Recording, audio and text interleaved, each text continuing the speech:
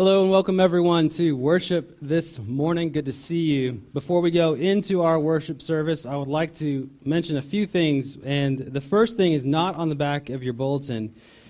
As most of us know of the tornado that came through, I believe it was Friday night, there is extensive damage. Many lives have been lost, families have been affected, and there are many families in our denomination that are living in those towns as well. And so I got an email from the stated clerk of our presbytery, which is kind of the head communications guy for all of our churches in the area.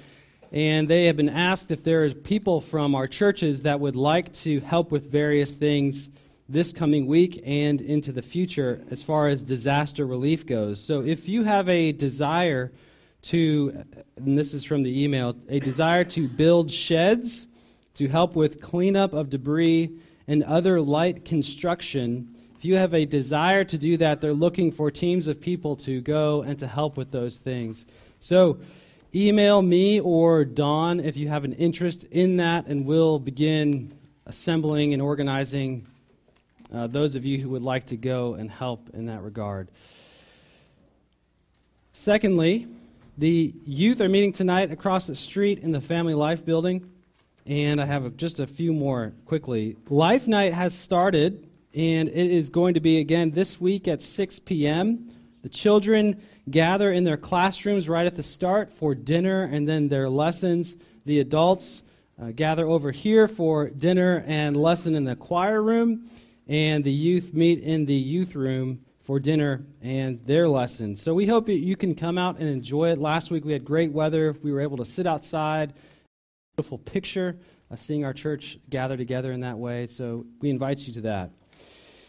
And lastly, you'll see this announcement, maybe. It's in stacks around the sanctuary. It has information about our spring conference coming up in April. Please get one of these, read it over, and put it in your calendar to plan to be there for the different parts of what is happening on April 14th and 15th and 16th. That is all I have to highlight this morning. God calls us, He brings us into worship to worship His Son Jesus. So as the music plays, would you take a few moments to ask God to help you worship Him this morning with faith and confidence? Let's do that now.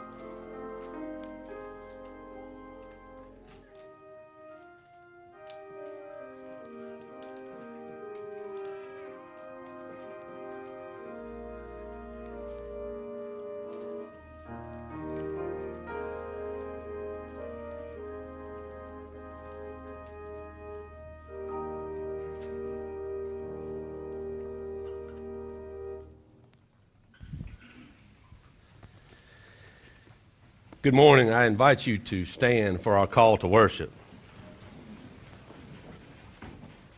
As Matt has welcomed us, let us now hear from he who calls us to worship from Psalm 84, verses 1 through 4. How lovely is your dwelling place, O Lord of hosts. My soul longs, yes faints, for the courts of the Lord. My heart and flesh sing for joy to the living God. Even the sparrow finds a home, and the swallow a nest for herself, where she may lay her young at your altars, O Lord of hosts, my King and my God. Blessed are those who dwell in your house, ever singing your praise. Let us sing together. Remain standing. Hymn number 97. We praise you, O God, our Redeemer, Creator.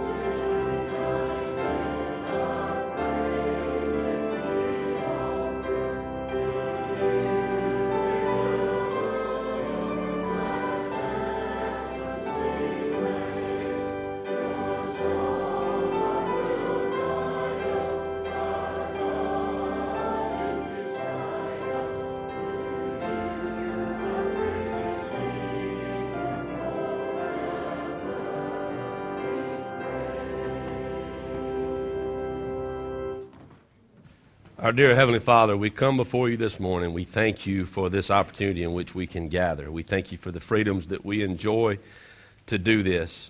And as we come together corporately to sing praises, to pray to you, to hear from your word, we pray that you would, through your Spirit, be with us.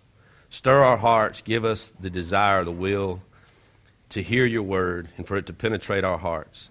We pray that your word would spread, your glory would be praised, not only within the confines of this church and these walls, throughout our community, our state, and our nation. As we see in your creation the beauty of spring, the wonderful weather we enjoy today, the grass is green and the flowers are budding. We are in awe of your creation. We're also in awe of your might. And we pray, as already been mentioned, we pray especially for those that today are looking for hope and are suffering. We pray for those that are suffering for whatever it may be, but more specifically across our state today. We pray for those that have been affected directly. We pray for those that are responding. We pray most of all, oh God, this morning, that your people, through your Spirit, would respond with love, and that in the midst of tragedy, that you would be glorified. For we don't know the answers, but we do know that you are supreme authority, the King of kings. And we pray now to you as our King, as you've taught us to pray, saying, Our Father, who art in heaven, hallowed be thy name. Thy kingdom come, thy will be done, on earth as it is in heaven. Give us this day our daily bread, and forgive us our debts, as we forgive our debtors. Lead us not to temptation, but deliver us from evil. For thine is the kingdom, and the power, and the glory forever. Amen.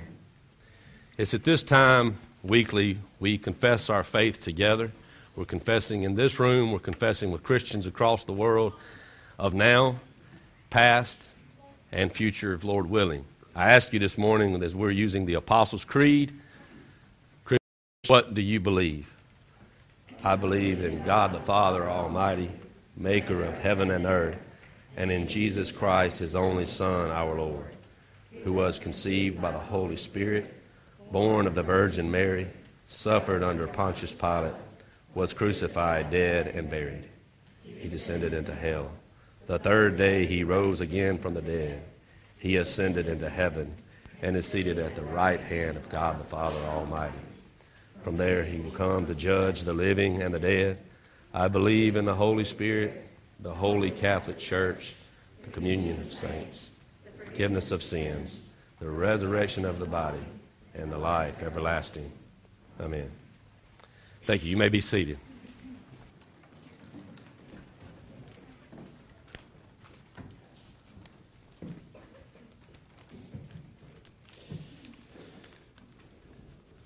I'd like to lead us in a brief congregational prayer.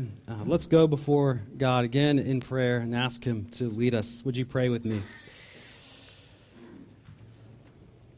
Dear, most awesome and powerful God, we are here gathered together as your church, and we sit in worship and in awe of you. Father, Son, and Spirit, you have made yourself known to this world as the almighty and all-loving God. You are loving. You redeem sinful and lost people because you love us. And Lord Jesus, you have defeated death. And we say in our spirit and by faith, hallelujah. And yet we must wait for your return for death to be no more. It seems every day we're reminded of our fleeting life, of our vulnerability, of unexpected and unforeseen suffering. And so we pray, Lord, that you would have mercy on us, that you would forgive us of our sin and unbelief, and that you would help us to trust you. God, as we have mentioned already multiple times, we are praying that you would help the people of Rolling Fork, of Winona, of Amory, of all of the towns and places that have been devastated by the tornado that went through our state. God, would you, again, make resources easily available to those providing care and help? And would you provide more than enough people and resources to do these things? God, we are also praying for the Butterfields after the sudden and tragic death of Michael on Monday. Would you please pour out comfort on Barbara, on his mother, Mary, on their children and family as they grieve? Would you give them people to walk closely with them as they put their life back together day by day? Would you guide that congregation in Macon and bless their communion and worship this morning? And God of hope, God of strength, God of mercy, we continue to pray that you would show Carol new mercies today and this week, and that you would guide her steps, and also for Robert's family as well. Lord, we thank you for blessing our fellowship this past Wednesday night, and we pray you would continue to bless that time this coming Wednesday night. Lord, would you give us your Spirit to understand your word this morning? Would you reveal your glory to us in the gospel? And would you give us new hearts to worship and to walk according to your word? We love you, and we thank you for this time of prayer, and we pray in Jesus' name, amen.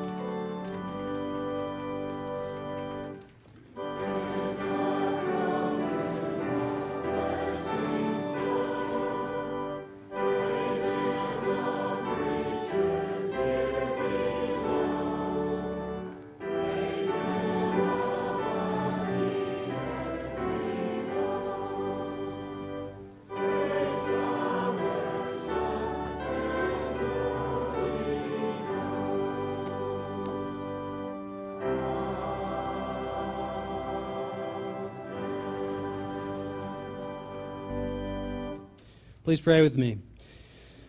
God, you know everything that we need, and you promise to provide us those things. So as we give, we know that you will use our tithes and offerings for your kingdom work, and that as we give, we can trust you that you will provide for us to continue providing for our families, providing for ourselves, and to be able to give to your kingdom if it be your will. So, Lord, would you take our tithes and offerings and use them for your glory and for the good of this world. We pray in Jesus' name, amen. If you would remain standing, we'll continue singing with hymn 653, which is Jesus is All the World to Me. Let's sing hymn number 653.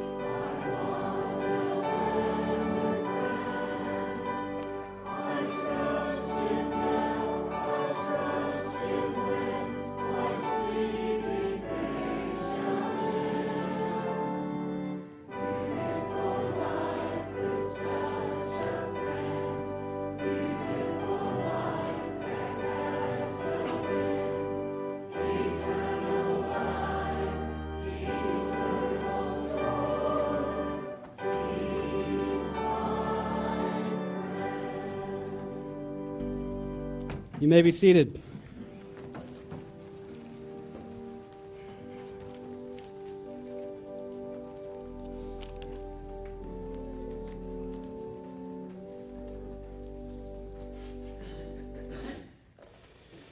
I invite you to turn to Mark chapter 7 in a Bible. Mark chapter 7, verse 1 is where we'll be starting. As we have been going through Mark over the last several months, we continue. And we'll be there this morning. There's a popular motivational question going around these days, which is, the question is, what is your why? What's your why? And people will say you need a why in your life, a reason to get out of bed, a reason to live. And sports players in interviews all the time will mention their family or their new child, and they'll say, this is my why. This is the reason I do all these things and try so hard. And this morning we ask similar questions. Why do we do what we do? Why do we worship? Why do we come to church? Why do we read God's Word? Why do we obey God? You might be here this morning and you could not care less about God. You could not care less about His commands. And you simply view them as a list of things that restrict your life or that cause life to be boring or joyless. And when you come to church, you might look around and only see hypocrites. And you're wondering, why are we all here doing these things? Jesus, in this passage, shows us that He understands all of this. And whether we're followers of Jesus or not, the way we react to God's laws and react to God's Word and His commandments, the way we react reveals our hearts and how we understand God Himself. And so we need help with this. We all need help. And we need to see that the root of God's law is actually in God's love. And the intent of the law is grace. So read with me at verse 1, Mark chapter 7. Now when the Pharisees gathered to him with some of the scribes who had come from Jerusalem, they saw that some of his disciples ate with hands that were defiled, that is, unwashed. For the Pharisees and all the Jews do not eat unless they wash their hands properly, holding to the tradition of the elders. And when they come from the marketplace, they do not eat unless they wash. And there are many other traditions that they observe, such as the washing of cups and pots and copper vessels and dining couches. And the Pharisees and the scribes asked him, Why do your disciples not walk according to the tradition of the elders, but eat with defiled hands? And he said to them, Well did Isaiah prophesy of you hypocrites, as it is written, This people honors me with their lips, but their heart is far from me. In vain do they worship me, teaching as doctrines the commandments of men. You leave the commandment of God and hold to the tradition of men. And he said to them, You have a fine way of rejecting the commandment of God in order to establish your tradition. For Moses said, Honor your father and your mother, and whoever reviles father or mother must surely die. But you say, If a man tells his father or mother, Whatever you would have gained from me is Corban, that is, given to God, then you no longer permit him to do anything for his father or mother, thus making void the word of God by your tradition that you have handed down, and many such things you do. And he called the people to him again and said to them, Hear me, all of you, and understand. There is nothing outside a person that by going into him can defile him, but the things that come out of a person are what defile him. And when he had entered the house and left the people, his disciples asked him about the parable. And he said to them, Then are you also without understanding? Do you not see that whatever goes into a person from outside cannot defile him, since it enters not his heart, but his stomach, and is expelled? Thus he declared all foods clean. And he said, What comes out of a person is what defiles him. For from within, out of the heart of man, come evil thoughts, sexual immorality, theft, murder, adultery, coveting, wickedness, deceit, sensuality, envy, slander, pride, foolishness. All these evil things come from within, and they defile a person. This is the word of the Lord. Thanks be to God. Let me pray for a moment. God, would you open your word to us and reveal to us your glory and the good news of Jesus? Would you help us to receive your word in a fresh way this morning and be encouraged and be challenged and to be led into faith in you? We pray in Jesus' name, amen. As we look at this passage, I want to go through 2 points, and then we'll enjoy the Lord's table together. And the 2 points that we have this morning is 1, the law that produces death, and number 2, the law that produces life. The law that produces death and the law that produces life. Looking at this passage, I want us to see this main point, which is this: that Jesus produces the inner motivation of our heart that the law requires but cannot produce. That's a long, sort of complicated sentence. It's Jesus produces the inner motivation of our heart. The law requires but cannot produce. And so as we read this passage, you might be calling to mind the many different traditions and practices that we hold to in this church and other churches out of a sincere devotion to God. And many are cultural, some are practical, some have been handed down to us over the years. And the problem that Jesus points out in our passage isn't that God's laws or the outward traditions and practices are wrong in themselves. It's whether they are followed from a heart that's been changed by God's love. It's about the motivation of our heart, the why we obey God. I'm reading a book called Lila from Marilynne Robinson. Shout out to Elizabeth for bringing Marilynne Robinson into my life. This book helped us name our daughter Lila, and I said I would finish this book before Lila was born, and it's been 2 years almost, but I'm almost to the end. I was reading it last night, and this portion of the book stuck out to me as it relates to our passage in my mind. So I'd like to read a conversation between Lila, the main character, who is kind of a vagabond. She lives all over the place, is always traveling, and she is in the car with a stranger who offered to give her a ride. And they're driving at night in the dark, and this is their conversation. The driver, the stranger, let me start here. Lila asks the stranger, "Have you seen this movie?" And she says, "Driving along in the dark reminds me of this movie." And the driver says, "I can't go to the movies. It's against my religion." "Oh." And she says, "I shouldn't have called that man a thief. I shouldn't have said dang." And she's referring to an earlier part of their conversation. And Lila says, "What's wrong with saying dang?" And this driver says, "Well, it's practically swearing.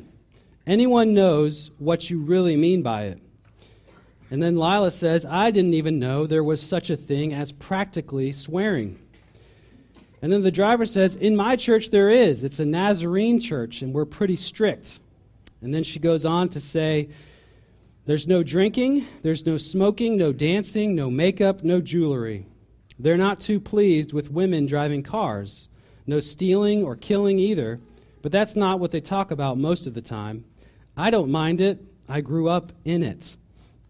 You may have had a conversation. You may have family members who live a life very similar to this. And again, this passage is not saying these things are wrong in themselves, but it must come out of a motivation for God and to be a source, to be coming out of a love for God. The Pharisees and scribes created a system to perfectly obey God's law. But in doing so, they broke the relationship between God and His law.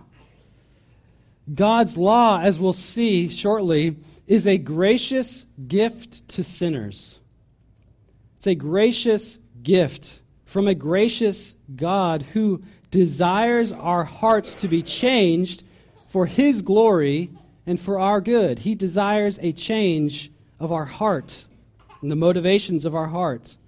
The law is death in itself, and outward obedience is meaningless if there has been no change to our hearts. Mark, in writing to the Jews, he's also writing to Gentile believers, which is you're not Jewish. That's why they're called Gentiles. He's writing to a mixed group, and he explains the oral traditions of the Pharisees. And these oral traditions, they really came about after the exile. So after the exile and before Jesus comes is about a couple hundred years, maybe a little bit longer than that. But during this time, the oral tradition of the Pharisees and elders came about. And at this point, this oral tradition has become almost as, and in some cases, as authoritative as God's Word. Look again at verse 5 with me if you still have your Bibles open. We read this, "And the Pharisees and the scribes asked him, 'Why do your disciples not walk according to the tradition of the elders, but eat with defiled hands?' And he said to them, 'Well did Isaiah prophesy of you hypocrites, as it is written, This people honors me with their lips, but their heart is far from me. In vain do they worship me, teaching as doctrines the commandments of men. You leave the commandment of God and hold to the tradition of men.'" Jesus is quoting Isaiah 29, and he's reminding them that God never desired outward signs of religious obedience to God without a connection to the heart. The Pharisees aren't just focused on outward obedience, they're actually doing more. I'd like to read again in verse 9. It says, "He said to them, 'You have a fine way of rejecting the commandment of God in order to establish your tradition.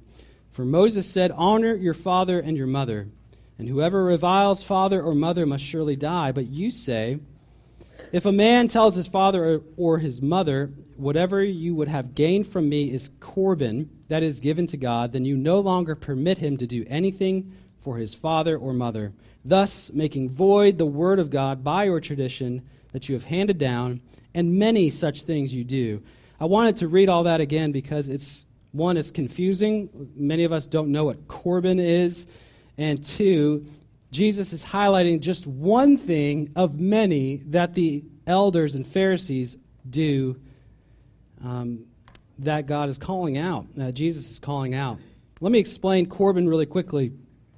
I learned about this myself. And the commentator James Edwards says that the Pharisees' oral tradition taught that a person would dedicate goods to God and withdraw them from ordinary use, although retaining control over them himself. I'll put it another way from someone else who said that a man goes through the formality of vowing something to God, not that he may give it to God, but in order to prevent some other person from having it. So the children of parents are being taught by the Pharisees and by the elders this oral tradition of Corban, which lets them keep all of their property, all of the things that they want to keep, from their parents. The support that the parents would normally and traditionally have gotten from this property is now taken away from them. And this probably does not sound honoring to your mother and your father. The fifth commandment was being completely rejected in favor of this tradition that's been handed down. And it allowed children to dishonor their parents. But it did more than that also. It's not just sinful and wrong to break one of God's commandments. What's worse is when someone teaches people to sin and to break God's law. So the Pharisees are teaching this as godly. They're perverting God's word. And they're finding ways to get around God's law and teaching it as godly. And this is just one way, again, as Jesus says, among many, like the cleanliness laws, in which the Pharisees are twisting God's law for their own sinful purposes. And then Jesus says this in verse 14. And this is interesting. As I'm about to read it, Jesus doesn't say what he's about to say often. He is asserting his authority to speak what is true about God and his word. He says this, "Hear me, all of you, and understand. There is nothing outside a person that by going into him can defile him. But the things that come out of a person are what defile him." And then he goes on to list in verses 20 through 23 these different sins and attitudes that defile us, the things that really make us estranged from God, or the things that really disconnect our relationship with God, are not the things that we do on the outside, but it's the evil that comes out of our hearts. It's worth noting again that Mark, in this way of taking off the layers of Jesus and revealing to us his identity slowly but surely, Jesus is here declaring the truth of Scripture. And the only person who can authoritatively declare God's word is God himself. Jesus is claiming in his declaration to be God. And so, as we look at this list, we see that the first 6 things that Jesus mentions are evil acts, things that you do. And then the last 6 are evil attitudes. And yet these all come from the heart. And you might look at this list, or maybe you've heard a sermon on this passage and it focuses on these sins, how to avoid them, where they come from, things to do that we can help us not do these things. But if we look at this list and we start checking off all the things that we don't do, we fall into the same hole, the same trap as the Pharisees do.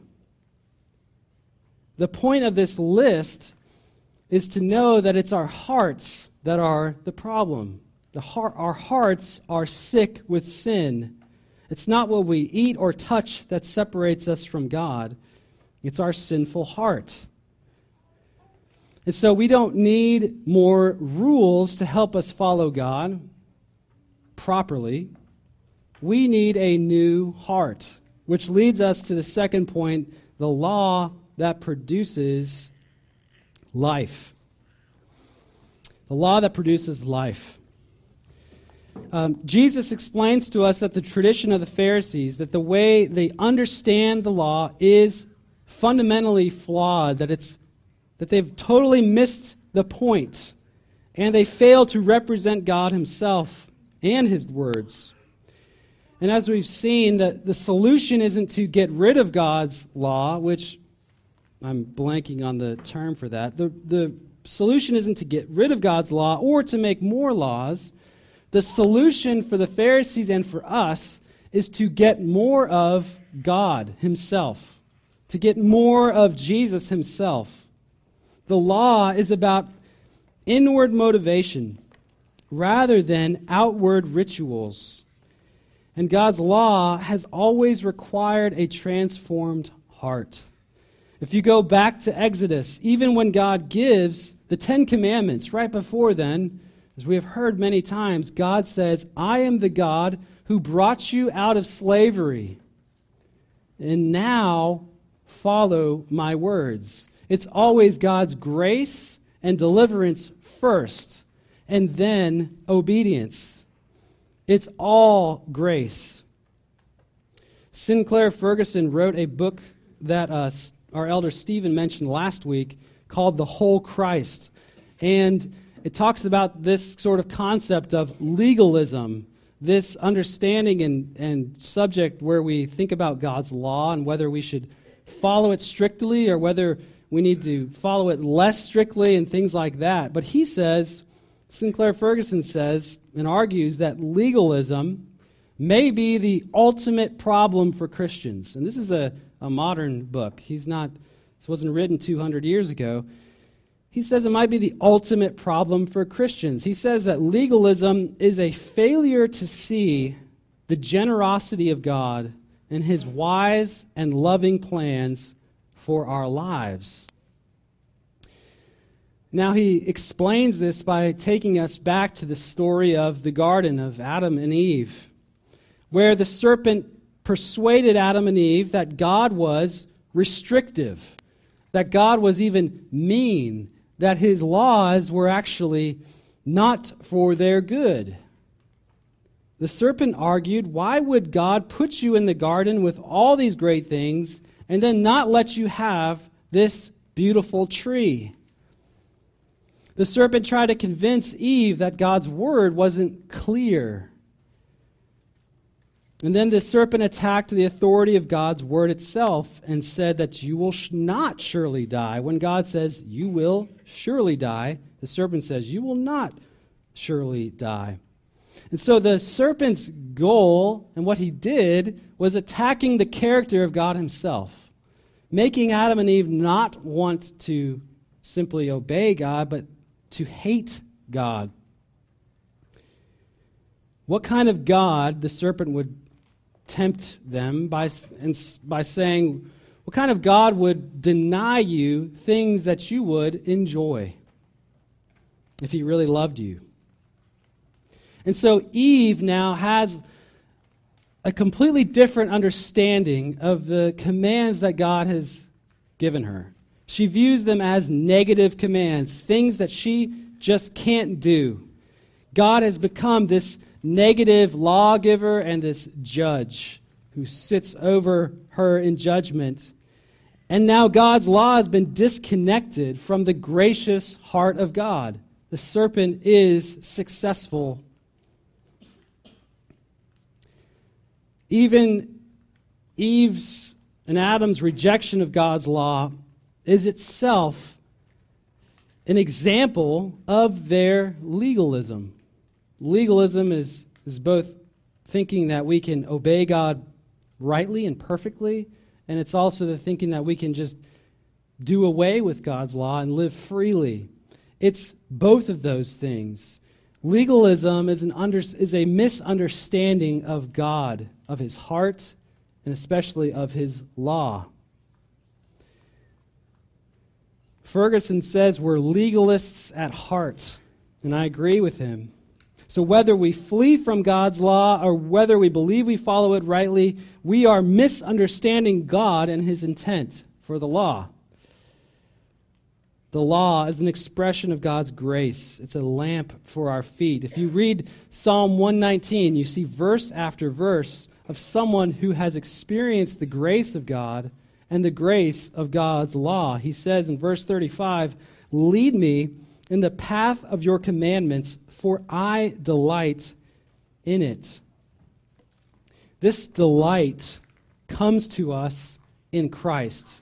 This delight in God's law comes to us only from Christ, who followed God's law perfectly for us. Jesus came to give us a new heart that would see God rightly, that would obey God out of love and joy, that would take joy in following him. And maybe some of the Pharisees and the scribes and some of you are hearing Jesus' teaching for the first time clearly. Maybe some of these Pharisees and scribes heard this and they finally saw that they were missing the heart of God in the first place. And now they're hearing these wonderful truths that they can go and have a feast, that they can feast on God's grace and even feast on all of these foods that they thought were unclean. We can imagine them just running to their favorite spot to eat and just ordering whatever they wanted in joy, knowing that Christ has declared all foods clean and knowing that they now know God himself. So we are also going to the table for a feast of God's grace in Christ. John Bunyan understood the weight of the law and the glory of Jesus. And I want to read this quote from him, which is also from Ferguson's book. He says this: "Bowed down beneath a load of sin, by Satan sorely pressed, by war without and fears within, I come to thee for rest. Be thou my shield and hiding place, that, sheltered by thy side, I may my fierce accuser face, and tell him, thou hast died." Our accuser hangs God's law on us. It's tempting us to believe that God is not good, that he is not loving, and that he doesn't want what's best for us. But when we come to this table, we proclaim that Jesus has defeated our accuser. We proclaim the God of grace who gives us his words and his law and leads us in life through them. And so the God of grace gives you his words, his law of life to you. Walk in them. By faith in Christ alone, you'll find rest for your souls. You'll find forgiveness for your sin. You'll be given a new heart to follow Jesus into new life. The law could never do these things. Only in Christ can the law show us a life in Him. Would you please pray with me? Lord, this is a complicated topic, and we all approach this topic from different traditions and histories and stories. But God, as we approach your word, as we approach even your command to enjoy this table, this bread and this juice, would you show us that it is coming from grace, it's coming from your heart to see us changed, to see us freed from our sin, from the guilt of our sin, from the guilt of the law. God, cause us to see your commands as joyful. Cause us to walk in your word by faith and enjoy in you. God, help us to see these things this morning and encourage our hearts as we come to this table to enjoy your presence, to enjoy what you have given us in your body and your blood. We pray all of this in Jesus' name. Amen. As we prepare the table, I invite you to stand for hymn number 264. We'll sing the first 3 verses of Jesus, Keep Me Near the Cross. Let's sing hymn 264.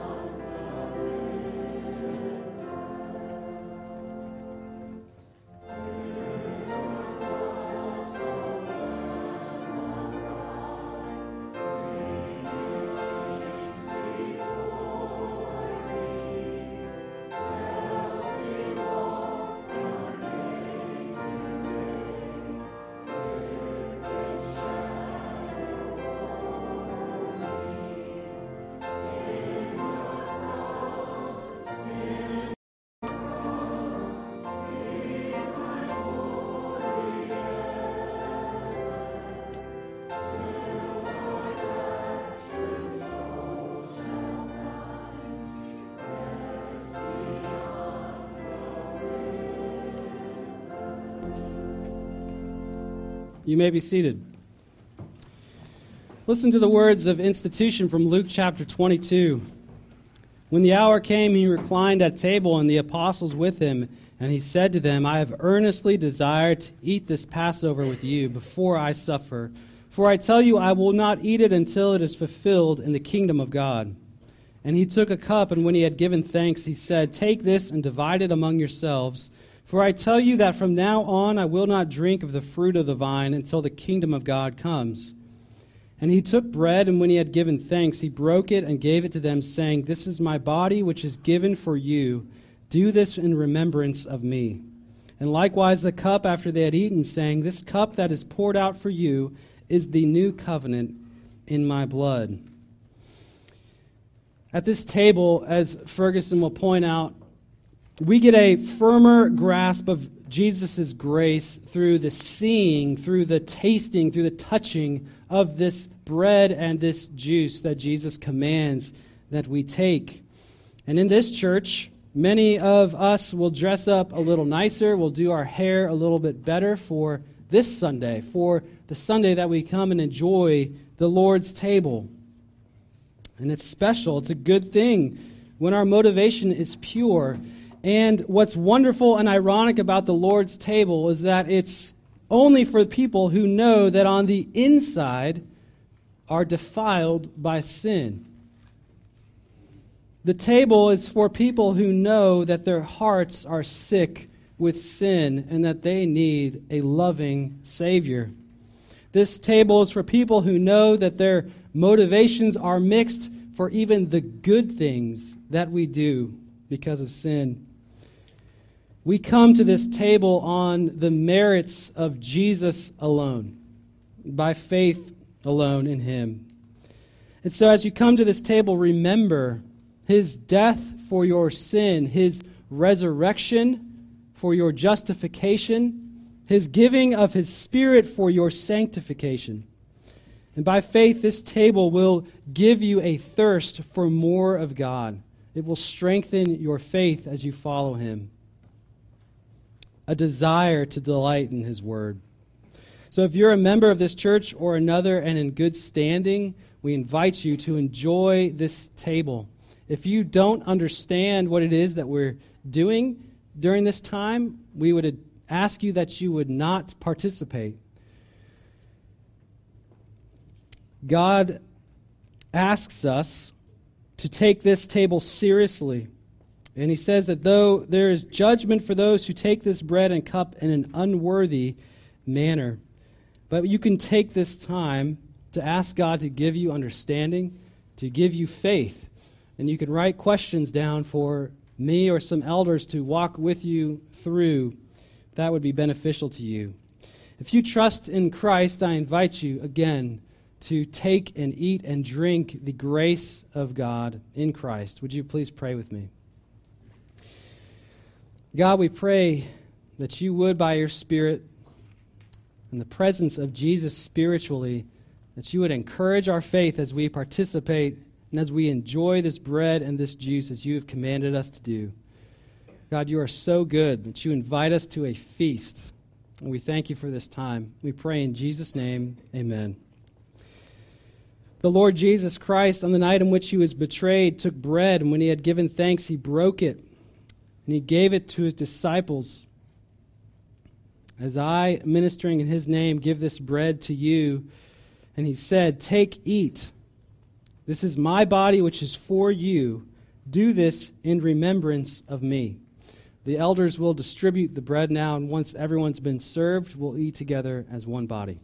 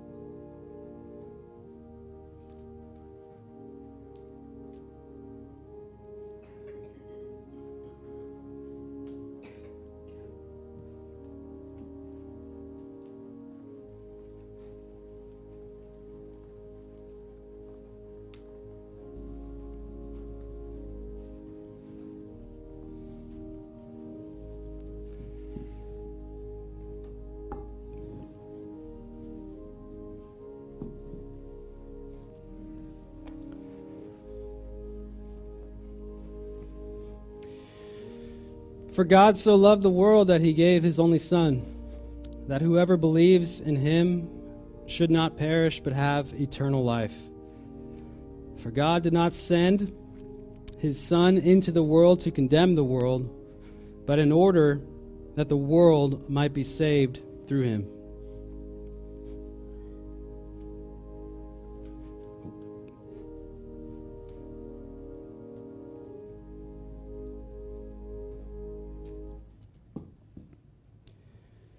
The body of Christ broken for you. Let's eat together.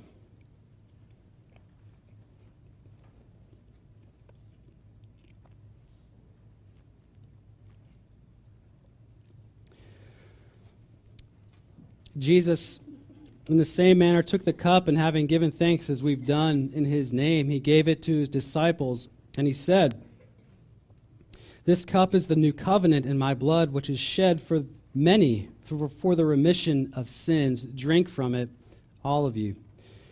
Once again, the elders will pass out the juice, and once everyone's been served, we'll partake together.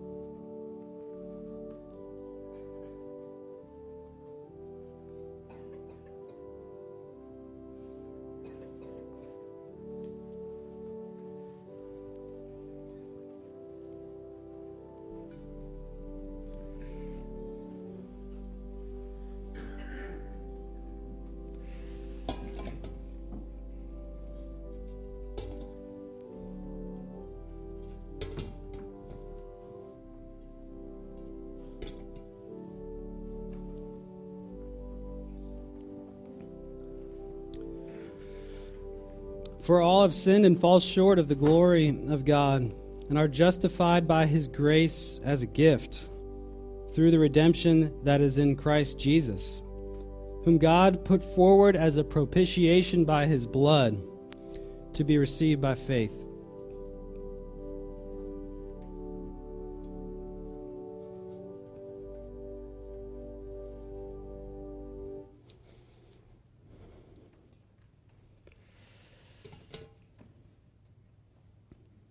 Christ's blood shed for the forgiveness of your sins. Let's drink together.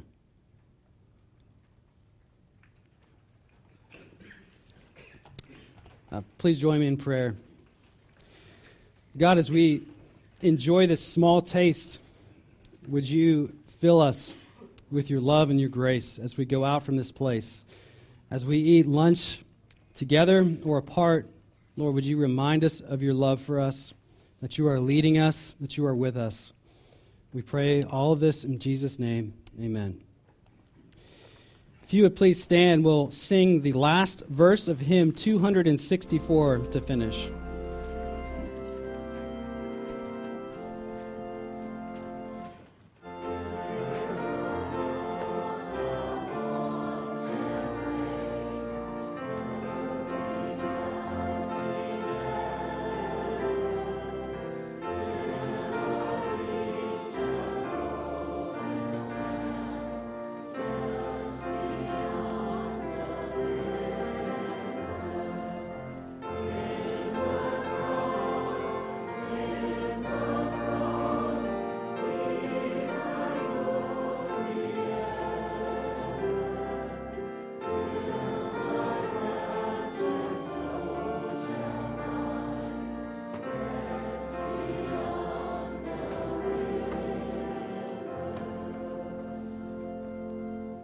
Receive God's blessing from 2 Corinthians and respond in faith with your amen. The grace of the Lord Jesus Christ and the love of God and the fellowship of the Holy Spirit be with you all.